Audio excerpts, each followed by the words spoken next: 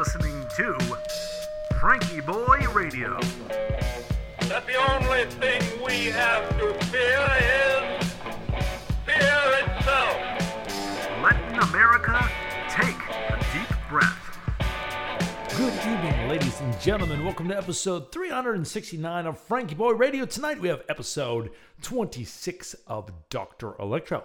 Pull up a chair on this rainy evening as the drizzle falls outside and the frogs sing in the gloom. That's a good time for a cup of tea and a story.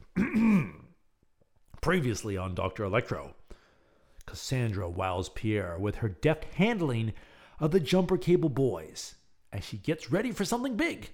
While across town, Oscar holds court, expounding on the follies of complete rejection of a system that may be only partly broken.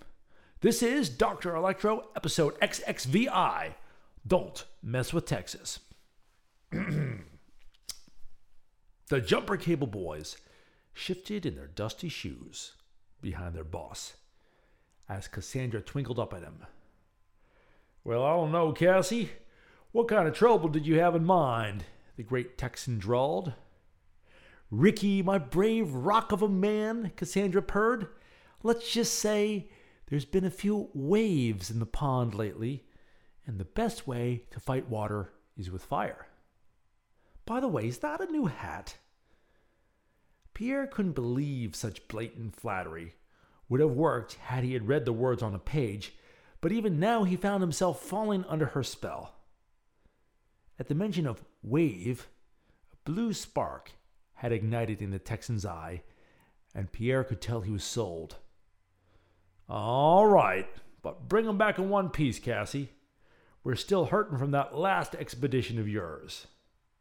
A laugh and a toss of the magical blonde curls seemed to solve any electrical burns incurred on the men, and even set Pierre's suddenly alarmed mind at ease. What was it about her? Oops, I hit the wrong button here. I don't know why I can't scroll on this.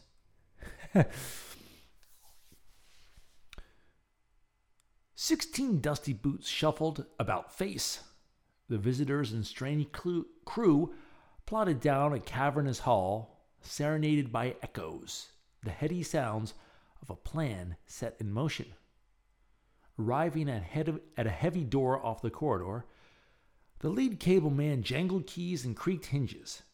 Several of the boys ducked in, returning moments later with more tools, wires, and meters.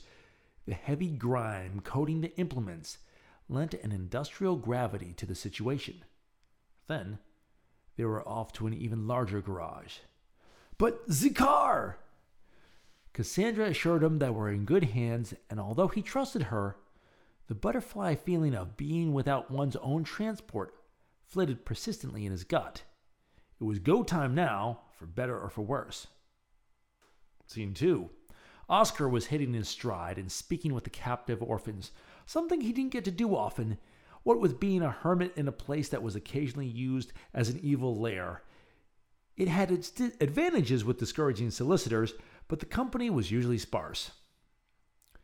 "You see, gentlemen," he wound up, waving his arms in varying tones with the deftness of a maestro leading a symphony, "if one doesn't even attempt to understand a larger picture of a despised system, then a grave risk is run of damage, nay, ruin in its correction. You think Waverly has the answers. He points to a world that's done you wrong, and true it has. You've been in a bad way, and who could blame you for wanting to tear it all down? But what exactly are you tearing down? You may be the bottom of the rung, but do not throw the baby out with the bathwater, gentlemen." Bottom of the rung?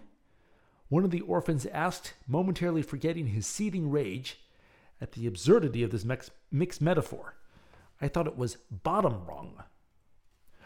"Perhaps it's one of the ladder's dock side, and there's barnacles under the lowest point on the structure," the other orphan volunteered. "That would be a fitting description for the place we occupy in society."